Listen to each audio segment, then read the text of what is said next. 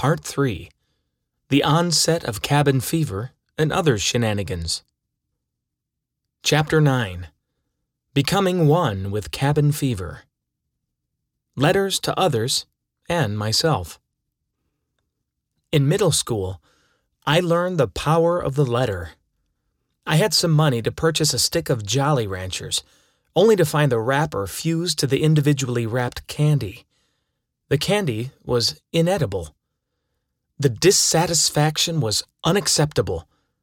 I wrote to the corporate office of the manufacturer and disclosed what had happened, except the details may have been overblown, much like this entire memoir.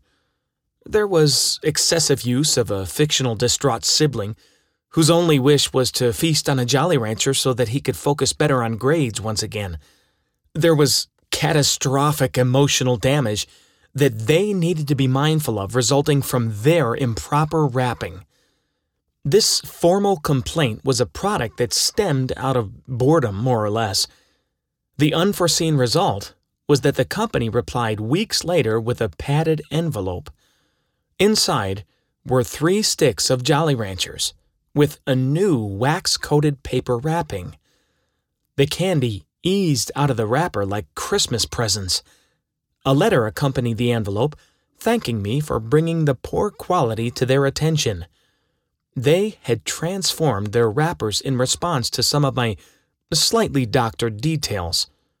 It is amazing, the authority of letters. I'd always read the letters that old historical figures wrote, wondering, who the hell talks like that? The expressions were so over the top. We unearthed what that must have been like to live in an era without a phone on a small scale. You had to make your words count because the dialogue cycle routinely met gaps of weeks or months. A handwritten letter could never match the negligent content or pace of modern texting. Opening a long-anticipated letter from your loved one with only the words WTF or LOL or even one-liners. Not even a postcard gets that much mockery of communication appreciation. One modern-day glance at all of my recent texts would surely fail at being decent individual letters. The combination of text mentality married with letter writing could never materialize. I almost wish it did for the sake of science. In Montana, writing letters became an event. So much time, patience, and care are required to produce a handwritten message. Even receiving one is difficult on the occasions when reading upon receipt is not viable. Care and preservation of that letter must occur. An email is simple. Read it or flag it to read later, or simply delete it. To throw away a letter is almost like discarding a possession or a gift. With so much tangible care taken to craft one, the recipient becomes a de facto curator of the papers. Far more responsibility that a busy or ill-prioritized person cannot accommodate. With enough time that has passed, an entire generation has cycled through having never written or received letters. Letters were written to anyone that had an address. It was an all-out onslaught. Sometimes we were writing to stay in touch. Sometimes we were writing just to spread the hysteria and make people giggle. At times, the two entwined, and it was a grand event to be a part of.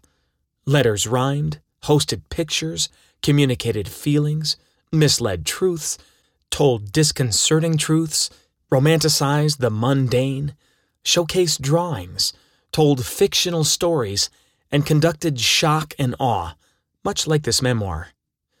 Some letters had secret messages embedded within, which called for a decryption device to reveal the true message.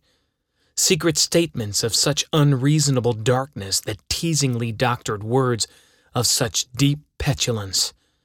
I even drafted a letter to myself so that Andy could give it to a friend. The intent? So she would think I was losing my mind. Why the hell would you want to do that? Because you have to make offerings to the cabin fever gods from time to time, and those deities had an insatiable appetite. I listened to Led Zeppelin tapes while writing a short letter to Heather. I told her that Brad has been writing letters to himself and hanging them on his wall. I told her I took one down and sent it to her, so she believes me.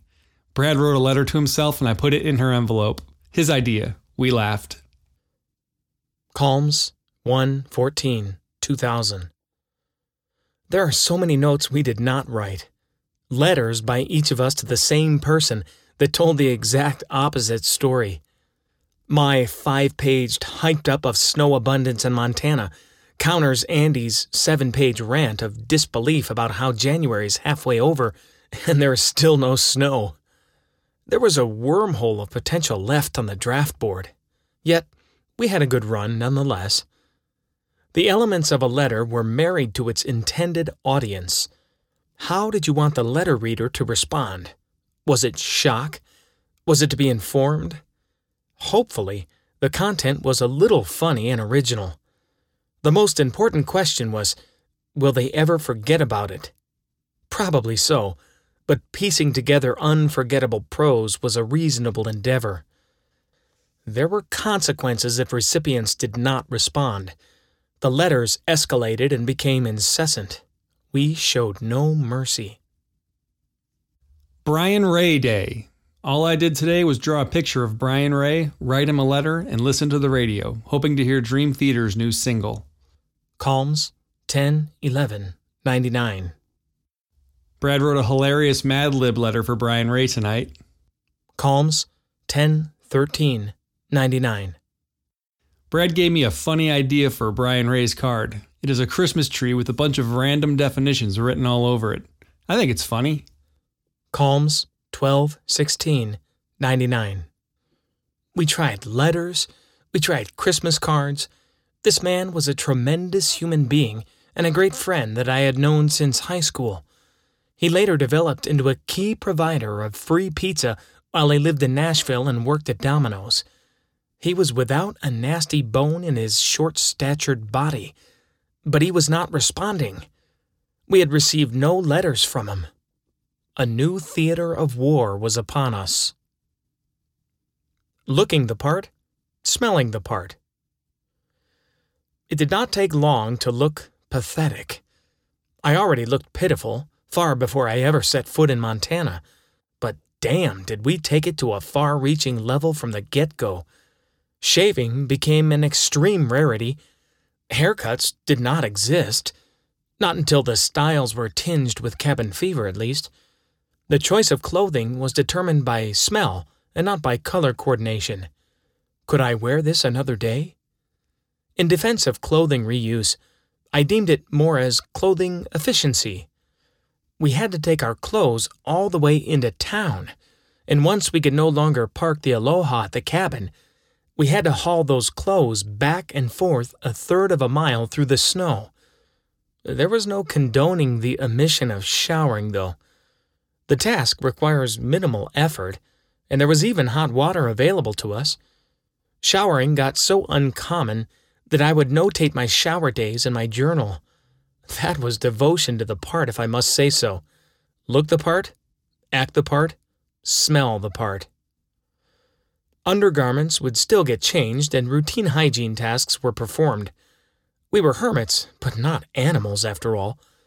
As time flowed downriver, there came a level of shaming that took place between Andy and me should we make subtle attempts at restoring our appearances. That included showering. Shower shaming was rampant. In the cabin, if one of us showered, then there would be only one person left to stink everything up. And that was way too much of a burden to put on either. Passive-aggressive wise men. We dashed through the snow. Babies were cold outside. Andy, the drummer boy, was becoming the angry drummer boy that hated painting. Yet, we found joy to the world because Christmas time arrived in Flathead County. We required a Christmas tree, and Brian had still not written a letter back. It was time to kill 2 birds with 1 stone, or chop 2 trees with 1 hatchet. Except, we only needed 1 tree, and birds had nothing to do with our undertaking. I was excited to go out in the snow with a hatchet and hunt down a near-perfect Christmas tree. We wandered for half an hour on Uncle Hal's property but couldn't find any, so we split up and headed out on state forest land. Splitting up turned out to be a bad idea because every time I saw a tree that might be a candidate, Brad wasn't there to confirm. I stood by a patch of trees that looked decent and shouted for Brad, but I thought he was too far off to hear me. I stood until I had a good layer of fresh snow covering me, then started off to look for Brad. After I lost the patch of trees, I found Brad. He had heard me calling but didn't feel like answering. At the spot we met up was the perfect tree, but over about 20 yards was an even better one. By perfect, I mean the ratio of branches to bare spots was nearly 50-50. It didn't take long for the hatchet to bring the tree's life in the wild to an end. We then had the non-luxury of carrying it the 200 yards back to the cabin. I nearly puked from sudden fatigue, but luckily there was nothing in my stomach to be regurgitated. The tree was about 18 feet long and not extremely light. We quickly organized the living room to make way for the tree, got the tree into place, trimmed it down, knocked it over, got it back into place, put on Christmas music, drilled holes in the bare spots and filled them in with trimmed branches, strung lights around it, then garland, then the ornaments that Grandma sent. Then Brad took a picture of me putting the star that I had just made with Brian Ray's face on it on top of our wonderfully tall and pathetic Christmas tree. Being that Brian Ray is a good friend and hasn't responded to our letters, we're calling this a Brian Ray Christmas. See? We're losing it. Brad's been talking to himself in the shower. I've been trying to beat the demons out of my head by bashing against the wood posts in the hall. It works. Calms 12/19/99. Obvious proof that if one messes around and does not respond to weird letters, they will wind up getting a Christmas holiday and tree named after them. This war could not be fought with words like the run versus walk feud from before. This meant Andy and I had to set aside our differences in the hierarchy of foot travel and form an alliance. We had to adapt. The tactics grew fierce, and we had to show we acted beyond the bluff. We would get dirty if the call of duty demanded it from him and me. We heaved that mammoth pine through 200 yards of deep snow back to the cabin, then put a finely cut-out picture of Brian's face on a star at the top of that towering evergreen, just to prove a point. The escalation of force would not soon be over. Letter Covert Alps. Motivation has an army of worthy adversaries. Besieging the fortified perimeter marched forces of constant seclusion and a cavalry of gray skies. Horse-drawn catapults quickly deployed, spitting out fireballs burning of boredom to weaken motivational defenses. Wall-breaching ladders lay in wait for a second-phased attack. The siege would last for weeks. Happiness supply chains broke down entirely. Surrender seemed imminent. It is from that darkest hour of despair that heroes rise against their aggressors. With the wall burning to near ruins, cabin fever arose from those ashes with such might and ferocity that the encirclement would soon be fully dismantled. Disbanded armies pillaged as spoils of war. And so ends a ridiculous introduction to further ridiculousness. What is the tally of eye rolls now? My sources have it at 55. A new year sailed steadily upon us. A new millennium had passed without a hitch. We had written letters, Christmas cards, and even made a Christmas tree in Brian's honor. Yet the mission remained incomplete, the job left undone. He still did not respond. Party! I continued to live in my nocturnal way. I wrote a little in my band description and played a little guitar. Then I showered and got ready for the Brian Ray Party 2000. Being that he won't return our mail, we've decided to write him letters responding to what his letter might have been had he sent them. To start the party, we got dressed up and played 3D tic-tac-toe. I think I won, but it was too weird to be sure. We then played sequence. Brad freaking won. Damn it! After the games, we struggled to think of things that Brian would have written in a letter. We're going to send him the Christmas tree star, too, because we told him it was his idea. The reason for this insanity is simply so maybe Brian will feel inclined to write to us and find out what the hell we're talking about. I hope it works. I want to hear from the guy. Calms 1/22/2000. Yes, we pitched a party to observe him for not writing us back. Yes, we wrote letters, feigning to be him, forwarded to ourselves. We found no other choice in lieu of his belligerent boycott. Mission accomplishment was essential. He needed to be learned. We would not back down from this oppressive neglect, the alliance emboldened by stout resolve.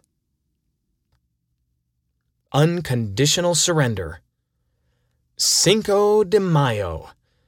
Americans celebrate it as a French invasion halted by Ignacio Zaragoza and his Mexican army. Why do Americans celebrate it? Because margaritas taste amazing, and because on May 5, 2000, Brian formally surrendered by finally responding with a letter. After 7 months of posted letters, Christmas cards, Christmas trees, and year 2000 parties involving fake letters, I looked forward to how we could end this saga with an unprecedented bang. A letter to end all letters. Or perhaps something grander than even that. He stole that opportunity away from us. Post office. 4 letters for me. One from Mom, Wayne, Heather, and a person named, are you ready? Named, you won't believe this, Brian Ray. About time. Brian Ray kicks butt. Calms 5/5/2000. This conflict ceased. The feeling bittersweet. Such turmoil was not supposed to matridelope this way. A series of salient battles must end in a manner worthy of being historical. I sought to be Genghis Khan, and this would become my Great Wall of China, an unstoppable force meeting a popanadoxical object. Such a war can never be over. 135 years earlier, on May 5th, the Confederacy was dissolved. They had war reparations to be paid. This war would have reparations of their own, with terms not yet disclosed.